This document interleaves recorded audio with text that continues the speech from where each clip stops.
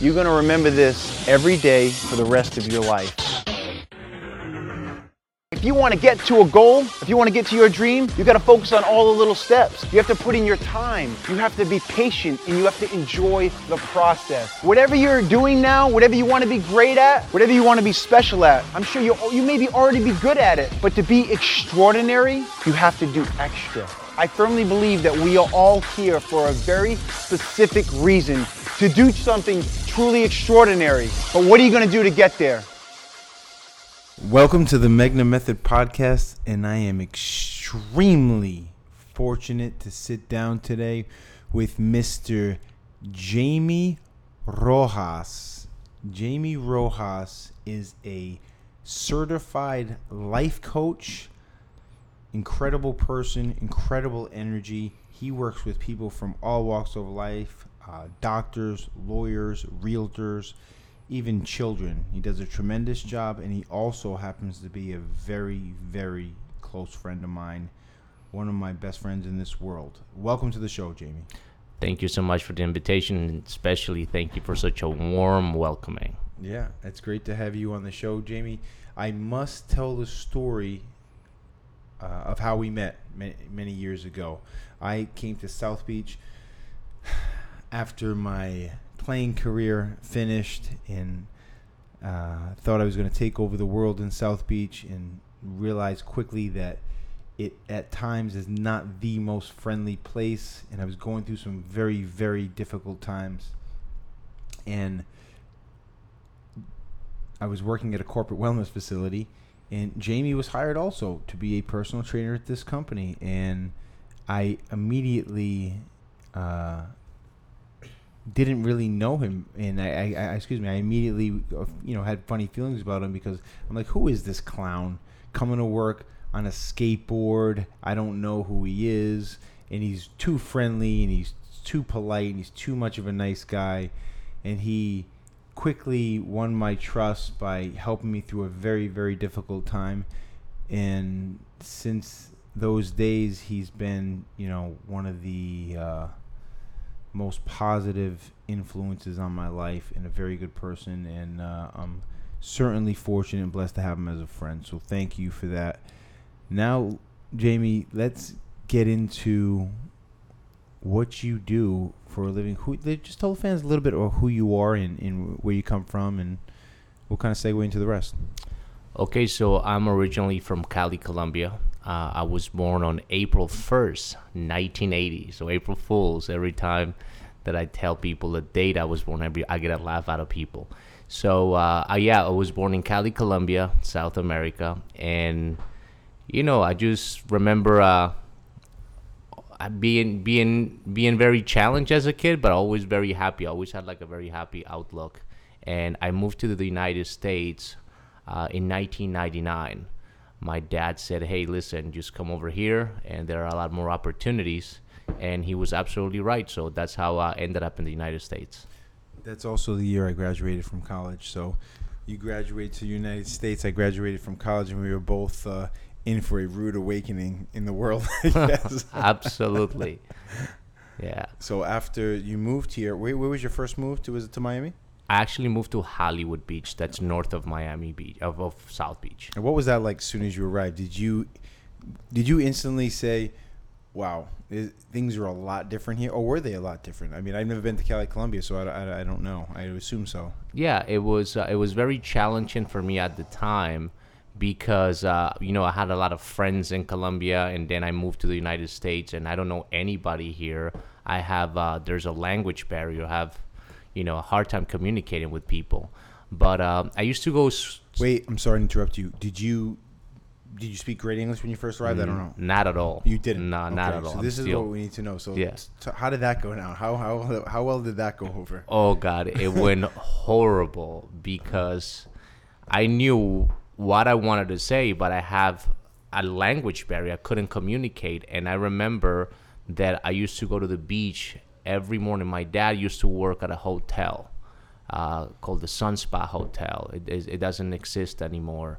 And basically, I used to park. The only reason I love going there was because there was a parking spot right there, and I could just park for free and go for a swim.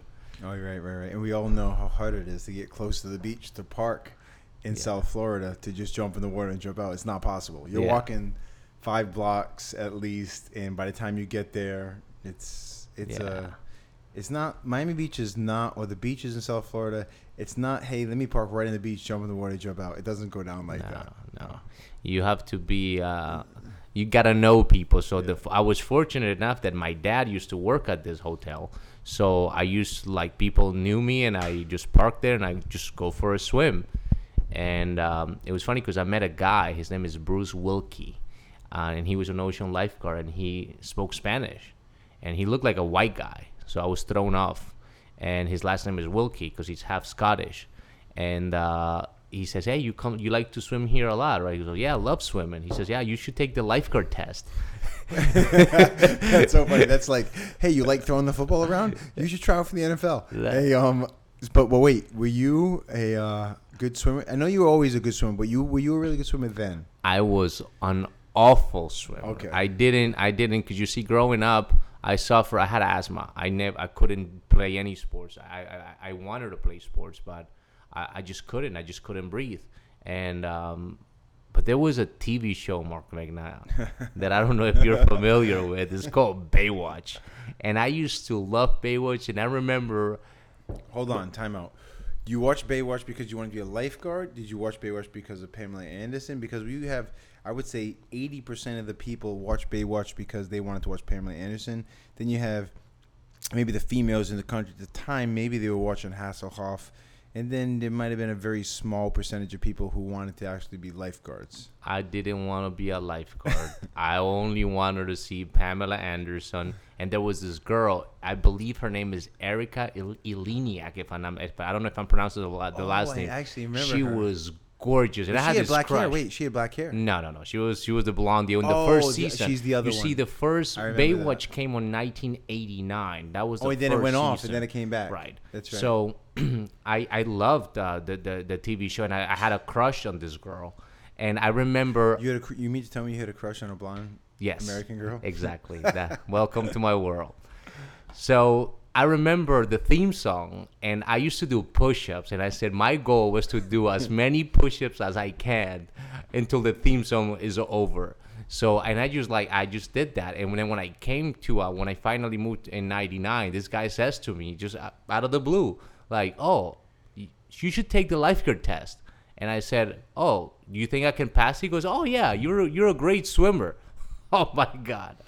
And just tell them a little bit about what it was like then. It may have evolved a little bit, but I've had I don't want to say the torture or privilege of swimming with the lifeguards at times, mostly swimming with Jamie, and swimming on your own in South Beach, frolicking through the water, is not like swimming with a lifeguard. And they are going at it. They're jumping out of the water. They're doing triangle runs, jumping back in the water, swimming buoy to buoy. All while you feel like you're going to drown and you're gasping for air the whole time. Tell us a little bit about the lifeguard test at the time. Well, the one thing I didn't know at the time was like, the first thing that I asked him, hey, can I just take the test? He said, yeah, anybody can take the test and you'll pass. But what I didn't know is that Hollywood Beach was the only beach in the country that would just hire people out of the blue. Why?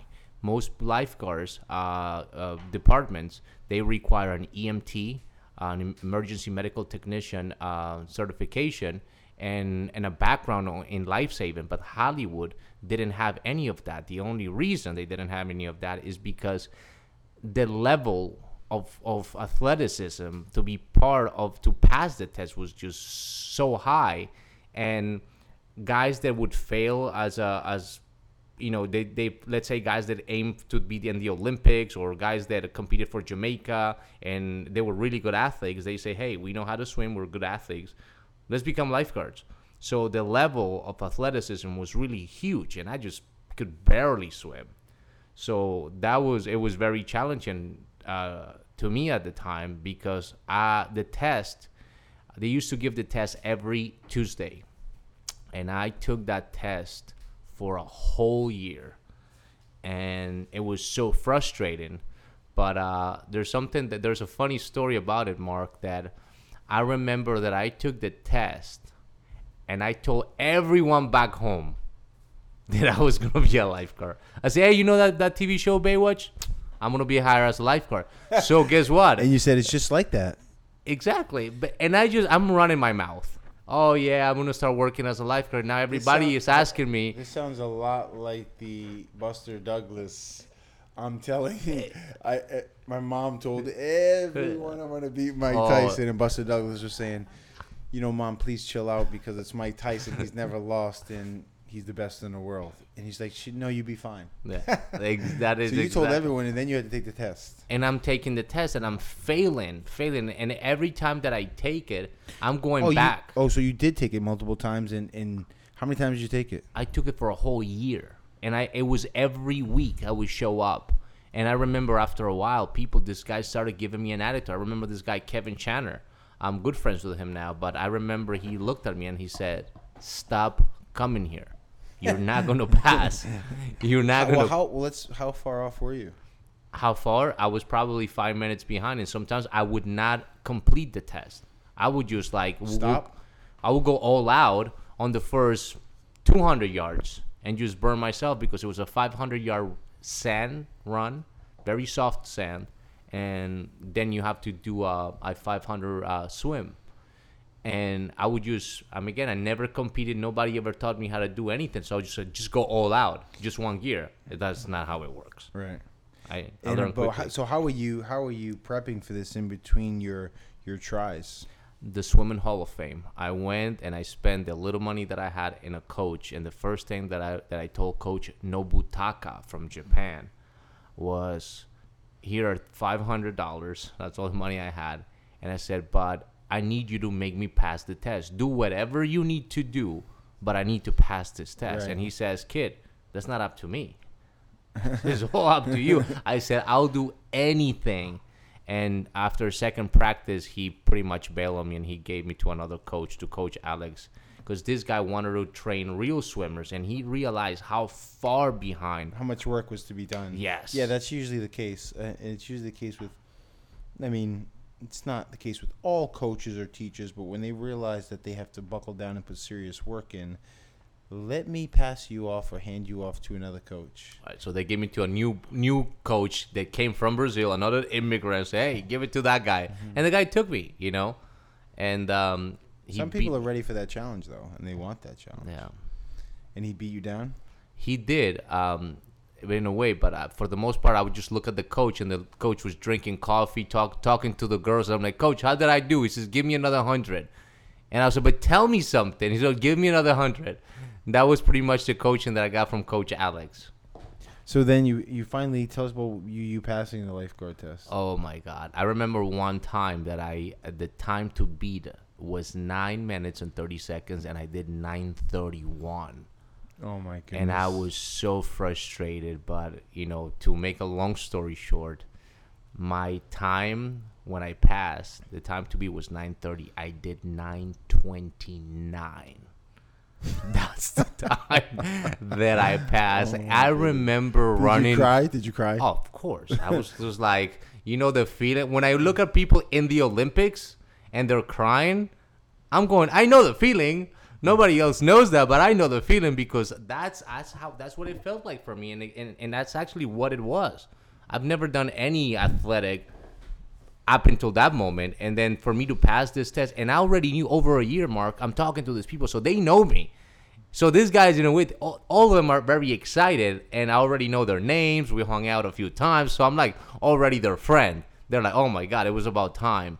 So it was very exciting for me at the time to pass that time the lifeguard test. They must have been rooting for you at that point, because I know anyone putting that much effort into something, I'm rooting for that guy all day. There was 25 people at the finish line. Lifeguards. All lifeguards. There were 2 cones. You have to get out of the water, run up the hill, and cross the cones. So trust me, Chariots of Fire, I'm looking there, I just hear, I could barely see because I had water in my goggles. So I'm like, it's fuzzy, and I just hear, go, and I just dove into the sand like at 9:29. Man, I see that being like one of those moments, the Chariots of Fire moment when you celebrate at the end, or like the Natural hitting the home run. Oh, absolutely. But that's tremendous story. So you passed the test, thank goodness. You're a lifeguard. What was your experience as a lifeguard? Because when I first met you, the first question I asked you was, "Hey, have you ever saved someone from drowning?" And there's also another good story we both know, but tell us about the other ones first, and I'll tell if you don't mind. Well, I loved the job. It was the best job I have ever had, because here's the good thing. Everyone back home, I'm sending pictures back home, and everybody's like, dude, this guy's like Baywatch. And at the time, the swim trunks, the uniform was just like Baywatch. It's identical. And the rescue buoy. So I'm posing, I'm taking photos. Oh, you must have been. Thank God there was no Facebook or. Oh God, it would have been. It would have been abused. It was amazing, but there was a guy. There's always been that guy. His name was Victor Fox. This guy did not say much, but this guy was an animal, and this guy was crushing every race. Oh, younger guy, seasoned guy, older guy? No, he was young. He was probably 26 years old. But this kid started swimming when he was like 4 years old. And this guy was on fire. And I wanted him to take me under his wing. But, of course, he didn't have time for someone like me. So I used to watch him. And the interesting thing is, like, if he go out on the surf ski, that's a kayak. It's a very narrow kayak. I'll do the same. Doing everything he does. Everything that he would do, I would do. And the guy used to hate me for that. I've heard of that. Yeah. The guy used to hate me for that. And I would just try to get a question like, hey, what do you take? Do you take protein? Do you take supplementation? But let me stop you. I'm sorry. Some people take that the wrong way, but I guess that could be a form of a compliment or flattery. I mean, you want to be like the guy. You idolize him. You're looking up to him, or you're looking to him for guidance. He's got the experience, and that can be a huge compliment. Did he take it that way? Not at all. Absolutely not. I remember one time that one of the workouts, because you have to, in Hollywood Beach, you have to work out every morning. Roll call, you show up with your shorts and you gotta go work out. Other beach patrols don't do that. But they do. Tell us, and I went with you one time, I remember that, but these workouts aren't like the easiest workouts. They hammer you down, and you're expected to be able to handle it. And not only handle it, but you're expected to overachieve in every workout. You don't not do well in these workouts, or you're not holding the standards. Oh, of course not. A lot of the guys that work at Hollywood Beach at the time was the whole water polo team that defected from Cuba. So the level of athleticism, these guys were like Olympic swimmers, literally. And they all became lifeguards. So I'm trying to keep up with these guys. Mind you, they're just going through the work. But those guys going at 20%, their level is so high that it's impossible. Chilling it. Yeah, 20%. They're chilling. They're not even trying, but they're going so fast. And I remember one workout, we had to run a mile and a half, and it was very windy. And I decided to draft off Victor Fox. I remember probably a quarter of a mile, he stops and he pushed me. And he says, don't you dare. You were running. I was drafting. Okay, because it was very windy. The wind was probably 25 miles an hour, if not more. And it was raining. And I decided to draft off Victor. I said, let me see how long I can keep up with this guy. This guy did not take that well. And from that moment, I was just like, I made my goal. I said, believe it or not, as crazy as that sounds, I said, I'm going to beat this guy. Because this guy, like, literally pushed me. Like, he wanted to fight me at that point. And this guy was a lot stronger than I was. Right. But, that was a motivator for me at that moment. So it sounds like, you had an incredible experience as a lifeguard.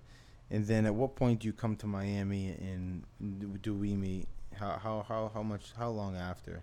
That was probably about 6 or 7 years later. Because, as you know, I went away. I spent some time in prison for money laundering, and all because of the people that I used to spend time with. And because you were in, let's clarify, because people should know, like, what you weren't the head of this thing, but share with us obviously what you're comfortable with. We tell them all the time, No, we both went to we went Friday. We went to the Miami-Dade Corrections and Rehabilitation Boot Camp for the younger people who just before they're adults and who have made mistakes, all kinds of mistakes, to drugs, crimes, and we tell them that you are who you spend your time with, and that's inevitably what got you in trouble, correct? Absolutely. So, Well, you see, growing up in Colombia, I can relate to a good movie. I love movies, and the movie's Goodfellas.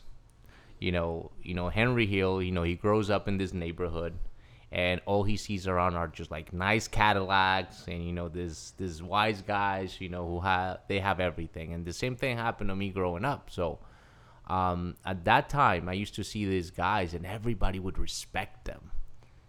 And it was not respect; it was rather fear. People were, afraid of these guys, and I translated that into respect. And I say, hey, listen, I want to be respected. I want to be like this guy. So I met a group of guys because also one of my passions is motorcycles. I love Harley Davidsons.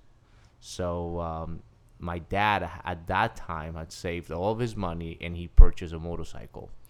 And at that time, I decided to go riding, and then I met these guys, and that was it.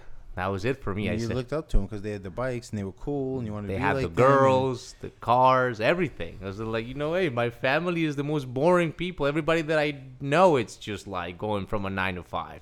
And yeah, exactly. And as we often say, and we often have heard, it's not what your parents say or your loved ones say.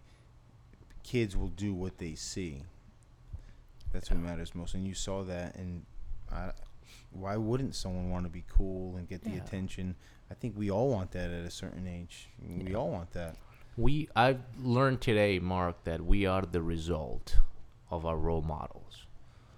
And a lot of times, a lot of people don't realize that we pick up role models, sometimes consciously, and we say, yeah, I want to be like this guy. But a lot of times it's unconsciously that we don't realize with our conscious awareness that you go, oh, I like that guy. And we're picking up, patterns of speech, even the way we walk. It's all this programming that happened early on. And at that time, I just wanted to be cool. I wanted to be respected. And then this guy found out that I was moving to the U.S. Mm-hmm. And he asked me, say, hey, can you pick up some money for me? I said, absolutely. I'm thinking about. Why wouldn't I do that? Because I'm going to do something for this cool guy, and I'm in. I'm in, yeah. And the guy's, I'm thinking, he wants me to go pick up $2,000. Mm-hmm. So I'm like, hey, I pick up $2,000 with this guy, and it wasn't $2,000. It was a lot of money. Yeah, I remember the money was $162,000, and I was blown away. I had never seen that much money in my entire life. And at what point do you go, hey, sorry about that. What point do you go, something's not right? Do you ever do that? Or you just say, no, it's just more money and it's cool? I was scared. You were scared. I knew right in that moment. I was like, this is not a favor. Just like, hey, go ahead, pick up the delivery or pick up my mail type of thing. And it was very scary because I grew up in a family that is extremely conservative, very conservative, and very straight arrow. Oh, absolutely. So for me to do that, and next thing you know, is $162,000. So you got it in the bag. You have it in a bag. Yeah, and a little like a gym bag.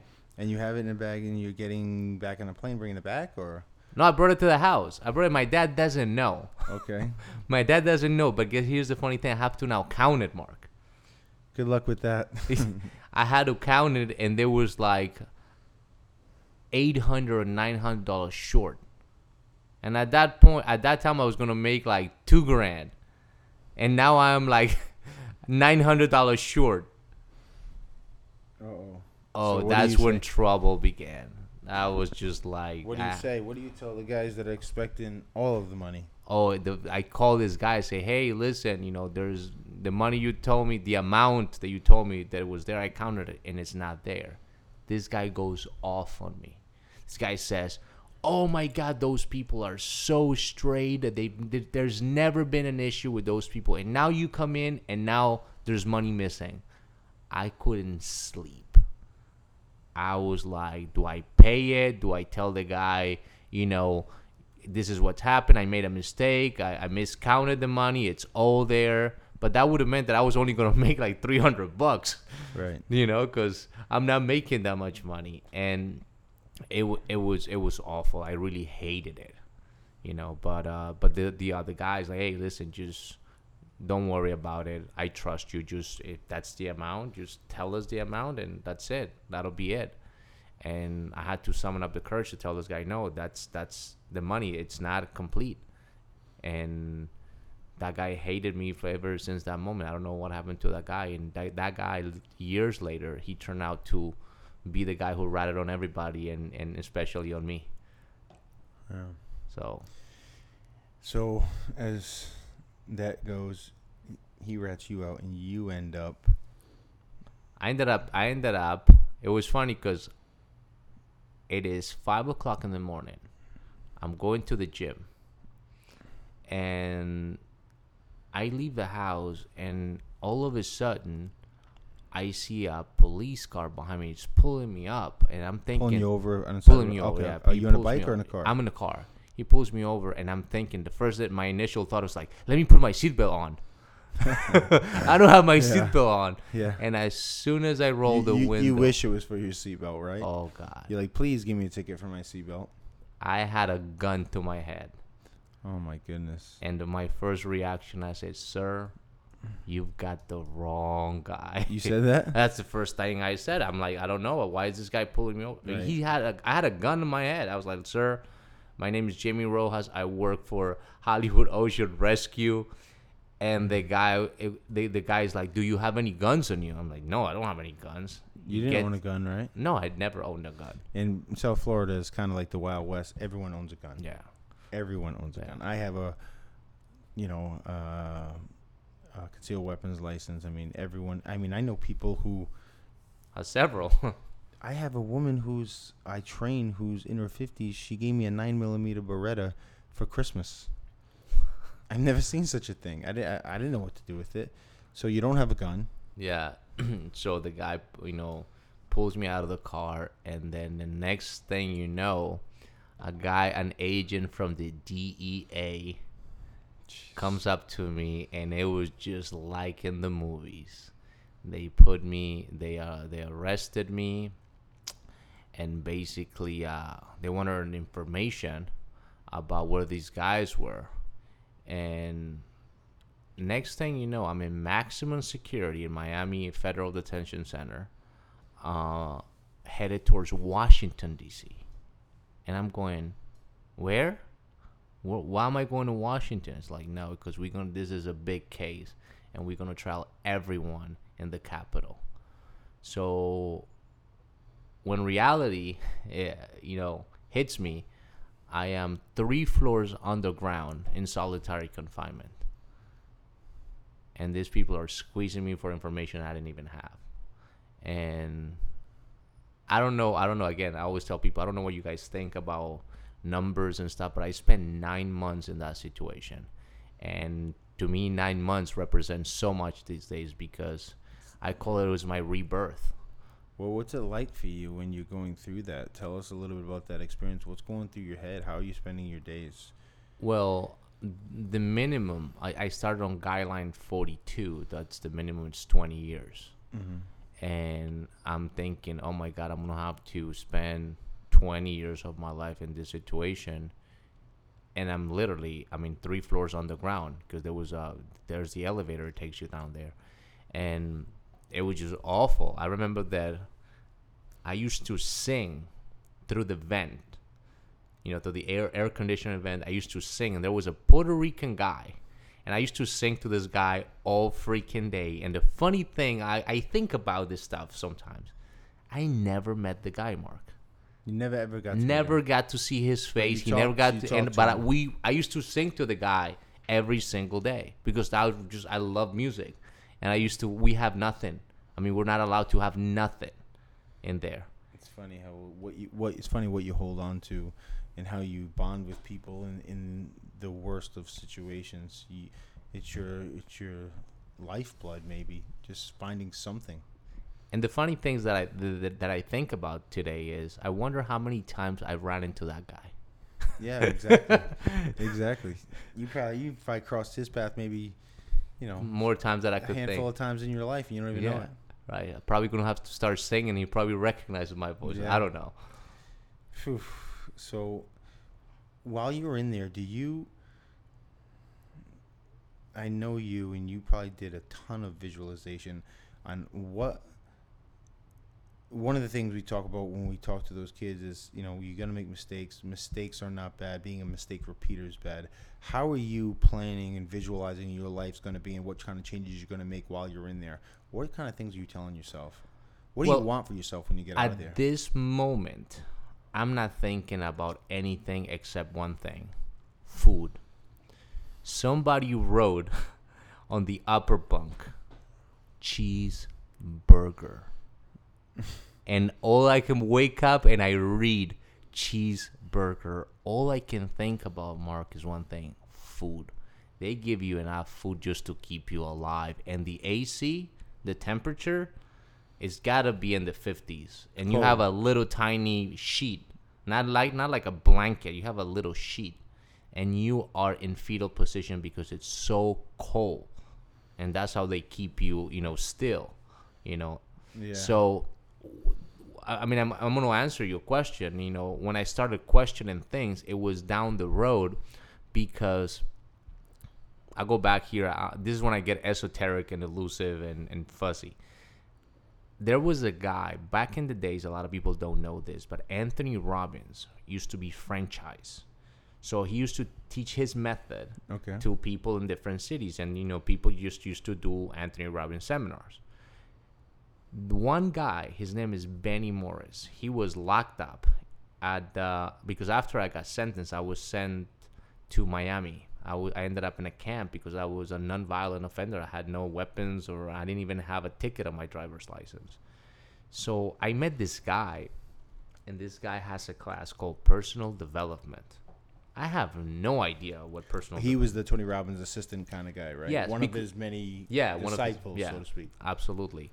But in prison, you either have to have a job, teach something, or do something. You gotta. So he was one of the guys in there. Yeah, he was an inmate, just like everybody else. But one of his jobs was to be a teacher. He was like, I'm gonna teach, and I'm gonna teach a class called Personal Development. And the only reason, I gotta be honest with you, I don't know how shallow I was at that time, but the only reason I went to the class is because the banner that he posted in the hallway was a brain, the picture of a brain with two big biceps. Okay. And I was like, it's just gonna be like how to train, biceps, I'm gonna make my brain stronger. I'm like, what the heck? I'm gonna jump in that class. This guy, Mark Megna, is probably 5'4". He's the short guy. And as soon as I walk into this room, there are all this. It reminds me of the movie Blow for a second, when everybody's taking. By the way, that movie was on last night. I watched like 20 minutes of it. Oh yeah, I love that movie. George Young from Massachusetts. Yeah, exactly. Made $60 million before he was 25. Yeah, and there's a scene, by the way. Let me stop right there, because there's this scene that I love about it, and I get the chills. When they're sitting at the table and he's on the run. This is at the end? This is not at the end. This is towards the end. But George is talking to his dad, Ray Liotta. And he says, and he's smoking. He says, Dad, let me tell you something.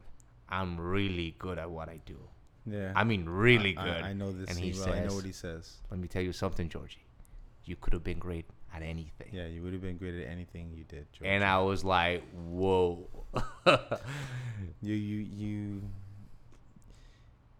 You get what you ask for, and you can be good at anything, right? Yeah. Whatever you focus on. You were focused on being a lifeguard, you became that? Yeah, absolutely. So going back to my story, there's this guy, again, Benny. He's at the class, and I sit down. Everybody's got notes, and we're all looking at each other like, who? This guy is yelling, yes, yes, and he's doing a karate move. And I'm thinking, who the heck is this weirdo? Right. little did I know, now I know he's conditioning his body. He's firing his anchors. He's putting himself in a peak state because he's about to deliver something of huge importance to us. Right. I'm like, who is this weirdo? I sat down, Mark, and literally 5 minutes later, my life has transformed completely.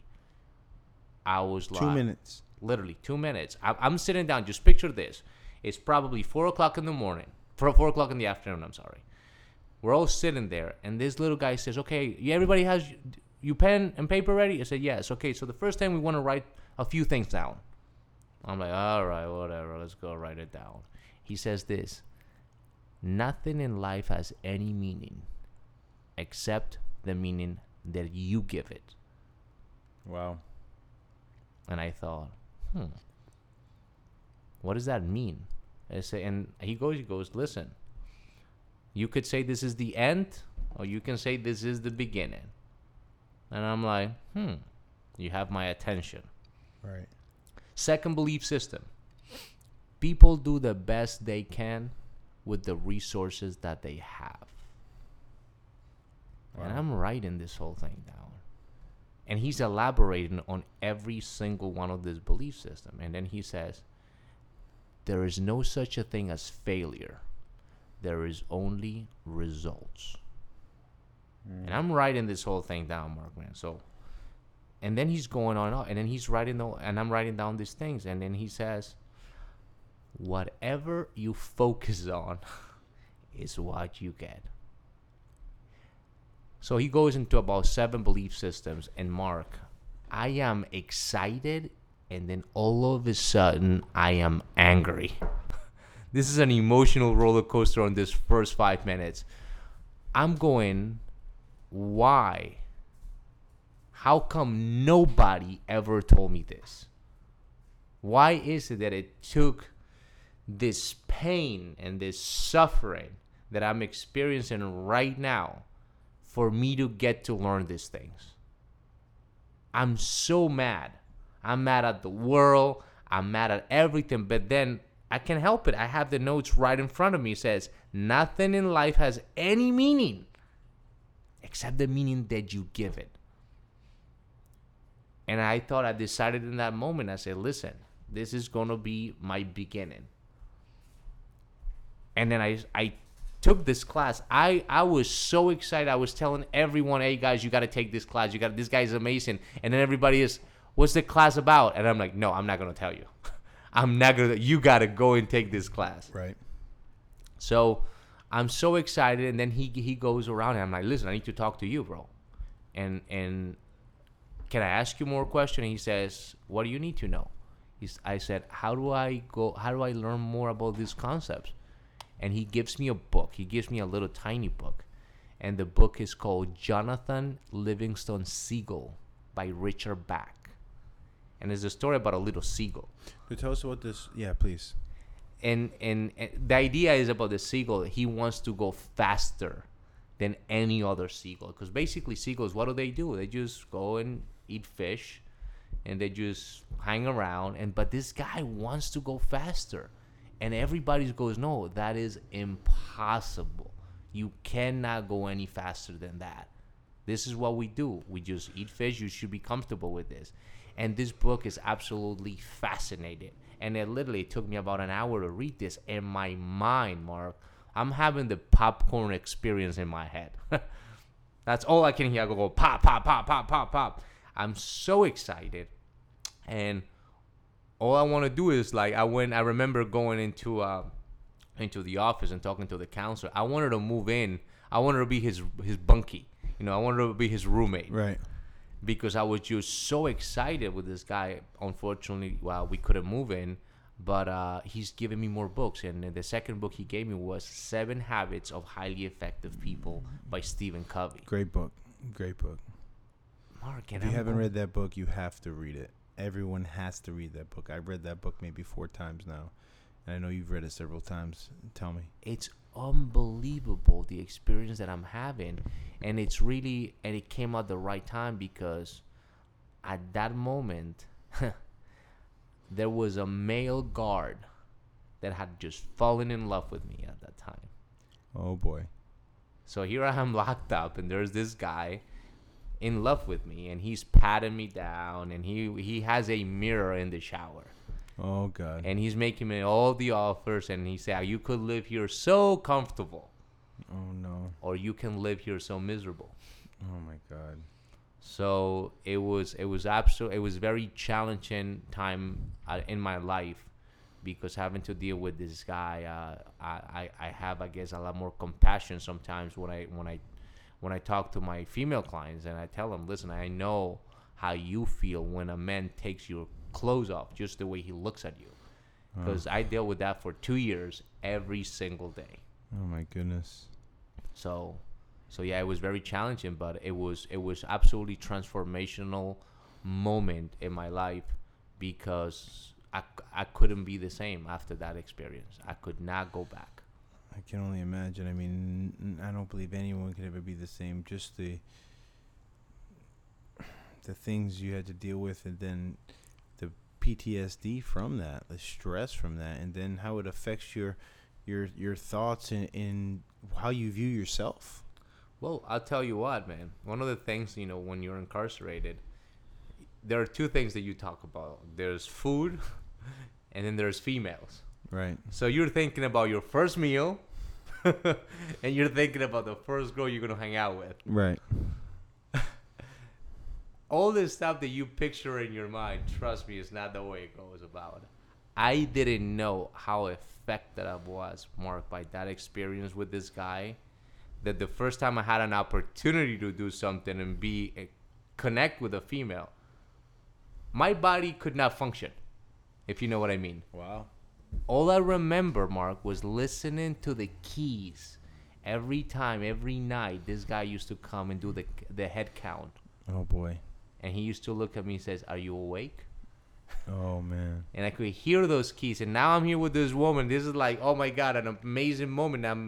I'm picturing like the stories that I'm going to tell to. And dude, I just couldn't do it. My body said no. I now realize my emotional chakra is closed. Wow. I wasn't open. I was so close. So yeah, it was insane. Oh my goodness. Whew. Just putting that behind you, I mean, that's a book in itself. And then, man, transitioning out, what was that like?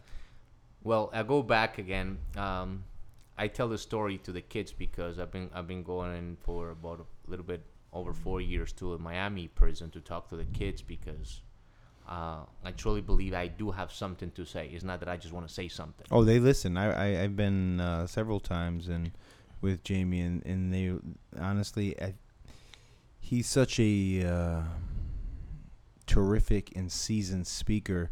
He has, when I get up there and talk, there are kids basically yawning, and I don't know if they're paying attention, but Jamie definitely has their attention once he tells them that, hey, I was in your shoes and I know exactly what it's like. And then he shares the details of his story, and they are definitely paying attention. One of the things that I tell them, is this: all of you guys are thinking, I can't wait to get out of here. Oh my God, I'm dying to get the hell out of here. I tell them my story. I say, when I walk out that door, there's a little line that divides prison and freedom. And I remember my dad went to pick me up, and I just stood at that line with 2 boxes with books. That's all I had nothing else. And I remember my feet being anchored to the ground. I could not move because I was so looking forward to this day. I'm out. And I just stood there, and I just look at the building, and I look at my dad, and I just look at the building, and I just look at my dad. I was so scared to go out, because the question was, would I be able to handle this? See, I've been conditioned. They tell me what time to wake up, what time to go to bed, get up, get down, work, do this and that, and eat at certain times. Now it's like, I got to go back. Would I be able to handle this? The unknown, even a bad situation, like we talk about bad relationships or negative relationships, even a negative relationship provides you with some sense of security. Right. And you're going into the unknown. Right. And I know that, God forbids, if something was to happen to me again, if I get in trouble, there's no more camp. I'm going for a bigger sentence, and it's something bigger. And again, I don't know. I don't have a job. I don't have a place to stay. I'm going to a halfway house. So it was talking about uncertainty. There was uncertainty everywhere. And I was so scared. And that's one of the things I tell the kids. I said, listen, you have to plan the work and work the plan. And it's a very simple system. But a lot of people, they just go out there and try to hit a target they cannot see. So that's one of the things that is so important and crucial for not just for the kids at the prison, but just to anybody. I like to say that a lot of people plan more their vacation than their lives. Right. You ask them, hey, John, what are you going to do on vacation? Oh, my God, I'm going to go rock climbing. I'm going to go into this cruise ship, and I'm going to go do this. And then when he gets back, say, hey, how was your trip? Oh, my God, I went rock climbing. I went into this. I got a massage. Everything. Now what are you going to do? Nah. I'm going to go back to work. Yeah, it's when we always talk about setting up your life like it's your vacation. If you don't do something you love, you shouldn't be doing it. And unfortunately, a lot of people forget the person they are and become the person they need to be for an extended period of time, and then they forget who they are. Absolutely, yeah. That identity creates, opportunities, but at the same time limitations, because sometimes we don't update. I like to, now with our technology, every now and then, even Facebook says, hey, download, there is a new update on this, whether it's Instagram or whatever, or even on your own phone. I ask people, when was the last time you updated your own beliefs? Mm-hmm. When was the last time you updated your associations? When was the last time you updated your sense of identity? And a lot of people, they just stare at you because they don't. Sometimes, it takes death, sickness, for us to check our priorities, see what's important and what's not. So that's why I get so passionate about coaching. And, a lot of people, have different beliefs about what coaching is, and the coach is not better than the person they're coaching. Mm-hmm. They just have different insights about the person and understand certain patterns that we run unconsciously, mm-hmm. because we're so caught up in the doing that we never stop and ask the deep questions. So that's part of the work that I do, and the reason I get so excited to ask people the right questions. Right. So let's just go back a little bit. You get out, you're in Miami, and then you become a trainer at a corporate wellness facility. You do that for a little bit, and then you decide that because training is so heavily into the emotional side and the relationships and the coaching, because I firmly believe that training in itself is maybe 5 or 10% of the actual work. 90% of it is the emotion. Like, a lot of times people come to me and they say, hey, I'm going to train with Mark Magner because I need him to motivate me. And I'm thinking, man, that's not going to happen. I mean, I can get someone motivated for 5 minutes or a session or two and really, be a drill sergeant. But if I have to light the flame, it's not going to work. So you realize that, and we had this talk, there's so much emotional preparation and discussion going on to help these people through such difficult times or challenges in their life that you want to specialize in that. Right. And tell us how you transitioned. Well, I get so excited because, again, I've seen the people going in there trying to make a change in their bodies. You can go try to change your behavior in a moment, and that works for the moment. But if you haven't changed the driving force, which is the identity, trust me, one of the strongest needs that we have is to make sure that our behavior is consistent with our identity. That is the strongest force there is in the personality. And if you are able to change your body, I see this people with liposuctions. It's a perfect example. A lot of people say, hey, listen, I'm chubby, I gained 30, 40, 50 pounds, I'm going to get a liposuction. What happens? The statistics go like this. 99% of the people that get liposuctions and get all this work, They go back and they actually get bigger. Wow. Why? They try to change the look, but there is an internal mirror inside, and that internal mirror will always match our bodies, our finances, and everything that we do. So looking at people, and especially I've had the privilege to train with you, there is a different mindset that goes into the game. And the mindset initially from the very beginning is, I am an athlete. Sometimes we joke around and we say, well, I'm not an athlete. But the fact of the matter is that there is a strong belief system right there. And the challenge with a lot of people is that, yeah, they want to, let's say, change their bodies, change their careers.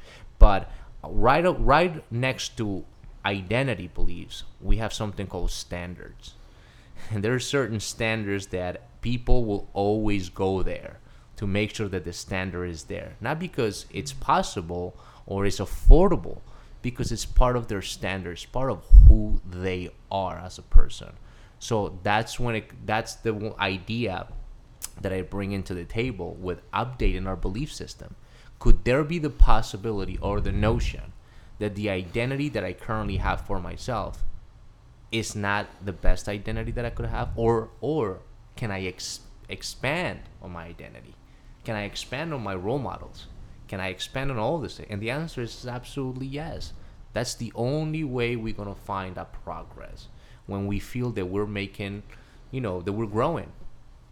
So that's the difference. I believe that with the physical aspect, updating our belief system, updating our identities, that's when transformation can happen, and that's when change is lasting, Mark. Mm-hmm.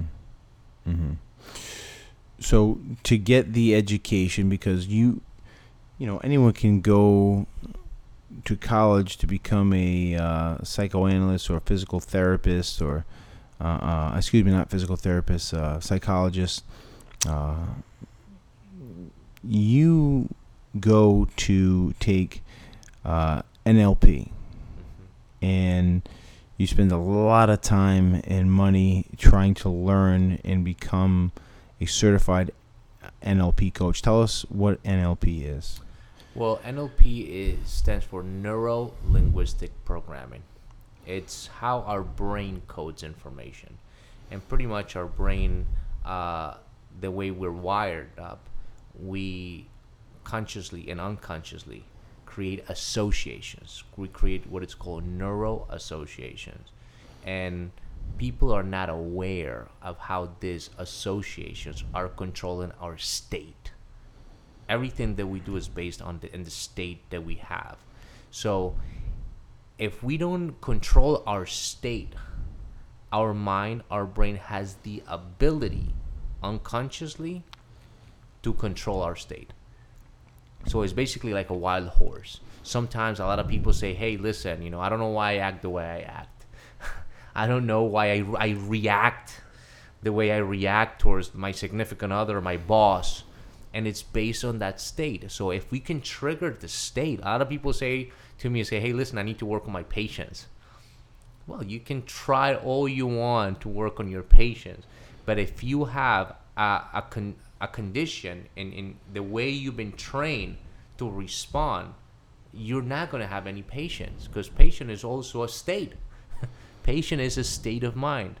So if you don't condition that state on the daily basis, trust me, we have automatic circuitry in our brains that affects our ability to tap into other regions of the brain. So basically, neuro-linguistic programming helps people to rewire, reconnect the brain, and it's based on language. It's based on language, the pattern, our physiology, and what we focus on. So it's very extremely effective. Mm-hmm. And you can see that in athletes. When an athlete goes into the game, he has to pump himself up. You've never seen a guy walking out into the field saying, yeah, I think we're going to do okay. These people are jumping, they're screaming, they're running. That's a state, and that state, Mark, can be triggered. Understood. And you've done lots of work over the years. You've been doing this for a long time. And can you tell us a little bit about, obviously not going into the identity, but maybe some of the people you work with, maybe you kind of combine some of the experiences you've had and give us a smorgasbord of the types of scenarios you deal with. Very common scenario is I'm a mom. I've been married to my husband for 20 years. Mm-hmm. Kids are off to college. Uh-oh. I don't know who I am, Mark. They literally say, I don't know what I like. I ask them, what do you want? You know, because with the idea based on focus, you know, you got to know what you want. And they say, that's the problem. I don't know what I want. The challenge with that is that these people, especially these women or guys, they live the mom identity for so long that, of course, we program ourselves. If we do what you've always done, you will get what you've always gotten. So it's very hard when you've conditioned and you live your life trying to be there for everybody else, and then now you have no purpose. They forget the person they are and become the person they had to become or had to be. Exactly. To deal with the demands, you know, that we have in our daily lives, but then our lives go beyond waking up and going to work. Is it possible for those individuals to remain true to themselves as they endure the peaks and valleys of being in this case, a parent? Because I only know by watching my mother, and I talk about it all the time on this podcast. She had 2 boys by herself. She didn't have a lot of, Pauline Magna didn't have a lot of time to herself to do her thing, if you know what I mean. Is it possible to remain yourself through all that? Well, absolutely, Mark, but there's a journey that people have to embark. And the fact of the matter is that it could be scary when you don't have, again, the resources. And when I'm talking about resources, I'm not speaking about money, but I'm talking about the mental resources, because if you look back in history, there has been so many people that have been in exactly the same situation. But we don't know about those people sometimes, you know, and we hear about the Oprah Winfreys and we hear about all these people, you know, but I honestly can tell you that if you look back in history, there are people, if anyone right now, the people that are listening to this, if they're going through a challenge, this is a question that we ask ourselves. Who's bigger? Is the challenge bigger than me, or am I bigger than the challenge? And let me tell you something. You can look back in history, and in the period of history that we're in, there are people that have been through worse. They've written books. They can share with you what they've done differently. And sometimes we think, no, my problem is different than anybody's. No one has ever been here. Well, that belief system is a challenge. So, yes, the point is it is possible. But we have to find, again, the resources that are going to help us believe on possibilities. I like to, when I coach people, let's say, I'll give you an example in a real estate company that I have the privilege to work with. I tell them, when 2 people meet, there's a sale happening. Either you sell them on possibilities or they sell you on limitations. Wow. And that's happening constantly. You know, when we ask our significant other, hey, let's go to this restaurant, and she wants to go to a different restaurant, well, you have to sell that restaurant. But it's based on what's possible and the limitations that other people bring. So, but that's something very personal, Mark. That's a situation that people have to come to terms with themselves and ask themselves, am I willing to sacrifice the person that I've been for the person that I need to become? Mm-hmm. And what's your,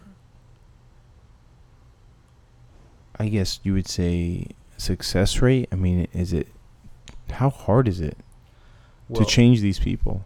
I can tell you one thing, and I love the word you said, success, because we have to define what is success for everyone else out there. There's a ritual that I do lately, okay, that if you're following me on social media, you've seen me, which is skydiving. Right. Okay, so you jump all the time. You get many jumps in a week, and you jumped hundreds of times, right? Yes, but I'm taking my clients to do skydiving. And a lot of people will go, well, what does that have to do with anything? Well, it has a lot to do with everything because, as you know, there are only two fears that we have in our nervous system. That is the fear of loud sound, and that is the fear of falling. Every other fear, it's learned. The fear of failure, the fear of not being loved, even the fear of death has been learned, has been programmed in our minds. Once you go and you step up, literally, and you face this natural, I've never met anyone who says, no, I'm cool with heights. So everyone has this, it's a natural thing. Hey, I have the vertigo. I mean, I'm standing then in the Empire State Building, you look down, you're going to go, your body's going to tell you, hey, something is here. So the minute that you go and do something that you've never done, all of a sudden, Mark, the possibilities are there. Because you realize that fear, as we've heard it before, and I know it sounds cliche, doesn't exist. Fear is in the mind. It's a product of the mind. I like to say that fear is faith in reverse. That we focus more on the worst case scenarios. We focus on what can go wrong. Because bottom line is this, our brain is not designed to makes us happy. It's designed to protect us. And basically what fear is a defense mechanism. So the success rate, it's pretty high. It's really high because the minute that you create a new belief system, that little, I like to call the 2 degree, and you change 1 degree in the direction that you're going to, that 2 degree looks like nothing on the first week. But on 6 months, on 6 years, so sometimes the changes that I do with the clients are results that you're not necessarily going to see 2 days later. And especially when we want these changes to be lasting, and those changes that when people are promising, I can change your life and I can do it in 2 days, it only takes 2 days. Right. It's not consistent. It's not consistent. It's been how can you change a pattern that has been going in a particular direction for 30 plus years? It's going to take some, I'm not saying it's going to take another 30, but there is a journey that people got to jump in. What's the process like? How do these people find you? Good question. How do people find me? After the 7 years working as a coach, and especially Miami is a very small place, 99% of the people that come to me have been referred by someone that has received a specific result of someone that has heard of me from somebody else. Because it takes, I like to tell this, a lot of people, this lady took it the wrong way the other day. Said, you have to stand in front of me emotionally naked. Okay? And that is important because we want to be able to, don't send the representative to this coaching session. Leave your representative. There's a reason you're here. So I like to, sometimes a lot of people say, okay, convince me that what you're doing is the right thing. I tell them, I'm not in the convincing business. If life hasn't taught you these lessons up until now, I'm not going to do it. Right. So for the most part, I'm very lucky as far as I don't have to sell people because people call me. They say, listen, so-and-so work with you, and she's very happy with the work you guys did. Tell me more. I want to know how you do it. Mm-hmm. So basically, I get those phone calls. It's very hard to, post stuff on social media. People don't know you. They don't know of you. They don't know if your intentions are sincere.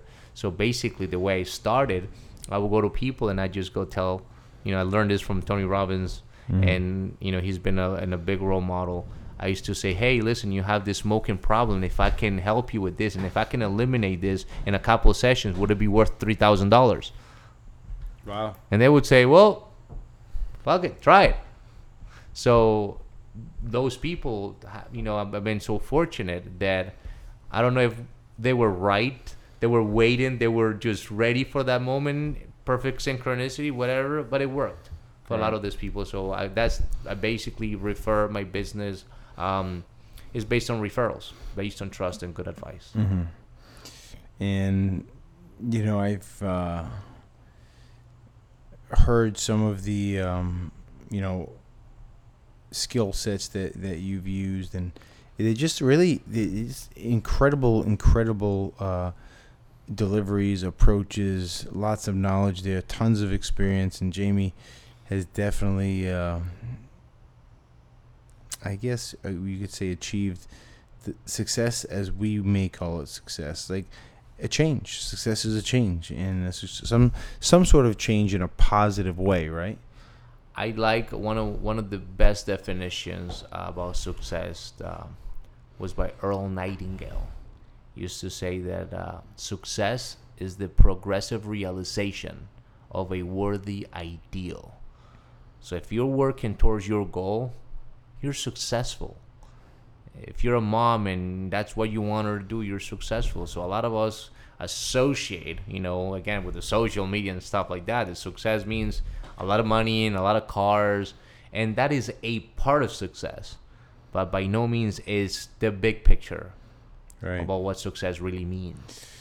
Right, and I've had very successful people by definition that are very successful financially, and they'll tell me, hey, it's not everything. And matter of fact, one of our guests who has had a very, very popular podcast interview on the Magna Method said, when he really did extremely well financially, he remembers the head guy sitting him down, and the head guy told him, be very careful with this money because you have a different type of wealth now, and never forget this. Money has done more to hurt people than it has to help people. So you have to be mindful of that and be very careful how you live from this moment forward. Absolutely. So, what's it like now? Like, where do you see yourself in 5 years with the coaching, and what would you like to achieve? Well, in the next 5 years, I definitely see myself. My goal, I want to work with 2 families, and I've said this to you in the past. One of my dream client is Prince William. Now, a lot of people may laugh about that. Why do I think that it'll be based on possibilities, Mark. When you look at me on paper, when you look at him on paper, right, there's one thing that it's obvious. What is wrong with you, kid? what is the matter with you? And he's the younger one, right? No, he's the king. He's the older one. Yeah. Okay. Just because you think he's making challenging choices, is that what it is? I basically, because he's got a lot of pressure. Oh, absolutely. He's got tons of pressure to live up to the family name and do the right thing all the time. He's under a microscope.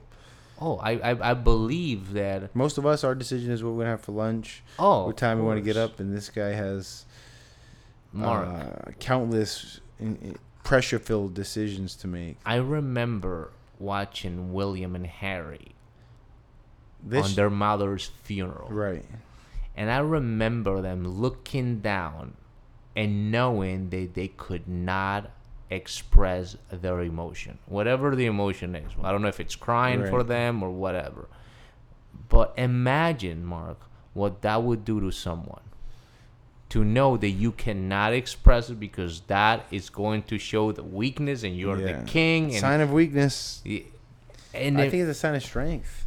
Well, absolutely, but now think about what that would do. And I remember seeing that, and I was just waiting for the emotion to come out, and it didn't come out. And I was like, wow. The things that people have to do. Put themselves aside. Yeah, or just to follow the code. There's this code that, they didn't sign up for. They were born into it. So I truly believe that through my life experiences and what that would represent to the people, way after I'm gone, to see this average dude, like the typical story of an ordinary person doing something extraordinary. Right. And I believe he's extraordinary in so many ways because he's a world leader. And I believe that the legacy that his mom has left is just unbelievable. And I believe it's going to spread out. So I definitely see myself within the next 5 years working for him. What has there been any? That's so interesting. Has there been any extreme circumstances that you would just like, wow, I can't believe like I coached that person through that.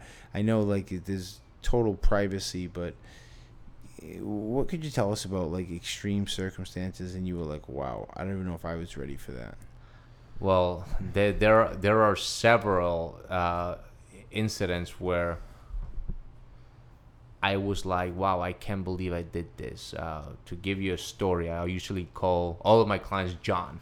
Mm-hmm. So John calls me, and I remember, it's amazing. A lot of people have to realize that when you're working, when people hire you as a coach, they truly take every single word that you say very seriously. You become very influential in this person's life. Mm-hmm. And I remember that John, after there was a shooting, I don't remember, in a school, and several kids were killed. It was awful, very sad. Sandy Hook, maybe? Perhaps. I don't remember right now, but I remember he called me and he says, Jamie, should I get a gun? Jeez. And this is a person that has a very explosive personality, if you know what I mean. Yeah. And I said, John, absolutely, if you want to kill someone. And he says, well, what do you mean? I just want to use it to protect me. And I said, John, do you realize the car that you drive and the people that you hang out with? Well, there's something here called road rage. And if somebody, pulls up in front of me and you on your beautiful car comes out and he just kicks your car and you happen to have a very stressful day and you happen to have that gun on you, 20 seconds later, you're going to be going, what did I just do? Oh, my goodness. And all of a sudden, your life will change forever. And all of a sudden, I told him that story, and he says, you know what? You're absolutely right. I'm going to stick with jiu-jitsu. And I said, that was a very smart choice that you just made. Right. And it was amazing because I can promise you that he asked me and he was saying, I need to have a gun. Because at that moment, he was being influenced by all this television and radio. The media. And media people blew this out of proportion. And I don't think guns are the answer to the situation that we're living in the world right now. Definitely not. And influence people for them to buy more weapons. I think that's going to take us to the wrong direction. Yeah. I agree. I do agree. So I have to, I left this out, but I have to tell this story. Several years ago when I met Jamie, we would train hard, and we would go to the local pool, Flamingo pool, swim for an hour and a half. As soon as we get out of the pool, we're doing our triathlon simulation break workouts. We start running, and, we have already been training for at least an hour and a half, maybe longer. We head north on the boardwalk, North Miami Beach, and as we're coming back, we go all the way out to like 80th Street from 5th Street. We're on our way back, and Jamie is explaining to me the currents and how, you got to be careful with certain currents because you get stuck out there. And as he's saying that, we're running by the old Gansevoort Hotel, where there coincidentally there are no lifeguards. And I heard a scream from the water, and by the time I heard the scream, Jamie had already hopped the wooden fence at the boardwalk. He had his shoes off, he dove in the water, swam all the way out to the kid. It took him about 3 minutes to get incredibly far out to this young man who had been drinking all day. And he was drowning, just like the movies, arms in the air, help, help. His friend bailed on him and was on shore, and Jamie took off to save the kid's life inevitably. And listen, he got out there so fast, it was like Baywatch. And it was just still, to this day, one of the most incredible things I saw. While Jamie was taking the kid back to the shore, a helicopter flew over, U.S. Coast Guard, 2 police cars pulled up. A lifeguard pulled up, jumped on a paddleboard, and started paddling out to Jamie. And when Jamie got to the shore with the young man after saving his life, it was so funny. because I was in awe of the whole thing. And Jamie just put his sneakers on. It was no big deal. But, you know, they didn't even thank Jamie. The kid didn't thank Jamie because the kid was in shock. But, you know, Jamie just saved that kid's life. The police, not the Coast Guard, police, lifeguards, no one thanked Jamie. And I'll never forget that because I couldn't even process it. He just saved that person's life. And now you're saving people's lives or helping them with their lives through the NLP, and, you know, you're doing a great job with it. So I think it's just tremendous what you do now, and you need to keep doing it because people really, really need the help, and they need amazing people like yourself in their lives, and they need the coaching because they don't have the answers. That being said, I don't want to monopolize your time, so what I do now, I'm going to go to the speed round of questions, which is fun. You just give me quick answers. You can elaborate on a few if you'd like, but just got to be honest with me with these questions, man. People want to know more about life coach Jamie Rojas. So, Jamie, first question. Favorite food? Favorite food, Italian. Ooh, where? La Locanda. Favorite ritual? Favorite ritual? I would have to say these days, skydiving. Skydiving. And you do that, you know, you jump on the weekend 2-3 times when you go out there? I try to do as many jumps as I can. It all depends on the weather. Right. Favorite pastime? Favorite pastime has to be riding the motorcycle. Get to the chopper. What kind of motorcycle do you have? It's a chopper. It's a custom chopper. Very beautiful bike. That's a great story as well. Favorite sports team? Favorite sports team? I would say the Real Madrid. Nice. Favorite athlete? Favorite athlete? It would have to be. I'm thinking. It's got to be Muhammad Ali. Unfortunately, he passed. God rest his soul. Favorite movie of all time? Favorite movie of all time? This is a tough one because there are two movies that come to mind. So I'm not going to pick a movie. I'm going to pick these two. One is Braveheart. I love Braveheart. I'm a huge Braveheart fan. William Wallace. I am William Wallace. And Point Break. Point Break, but you live it. I am Bodhi. Minus the craziness on the backside there. Favorite book? Favorite book, The Alchemist, by far. I can challenge anybody. I know that book. That's a great book. If you haven't read it, you certainly need to start there. Paulo Coelho. Favorite TV show? Favorite TV show? Ooh, it's gotta be probably. I don't have a TV. I don't watch TV, but I think probably going back, it has to be The Fall Guy, 1980s series with Lee Majors and Heather Thomas. Don't forget Heather Thomas. That was great. That was a great show. Favorite type of music? Favorite type of music? It has to be positive music. I like mood music, upbeat. Probably techno music that has rhythm. Or also, I like rock. Guns N' Roses, Bon Jovi. That's right. Favorite quote? Favorite quote? It has to be favorite quote. Quick. Act as if everything you do matters. It does. That's a great quote. There's so many out there. Your mentor, your most influential mentor? My most influential mentor. It's got to be a guy. I think his name is Mark Megna. Is that his name? Yeah. Okay, I'll do the jokes. It's true. It's not a joke. Your favorite restaurant? My favorite restaurant is La Locanda, my friend. Your favorite dish that you eat there? Spaghetti aglio olio e peperoncino. Ooh. Allora parlo italiano. If you can name that's funny. 3 characteristics that best describe you. Funny. I think I'm funny and real funny. He is very funny, but he's serious when he needs to be. What type of message would you like to leave people with moving forward in their lives as they deal with issues or problems and they're searching for a little bit of help? I think probably this is the best story that I can tell people.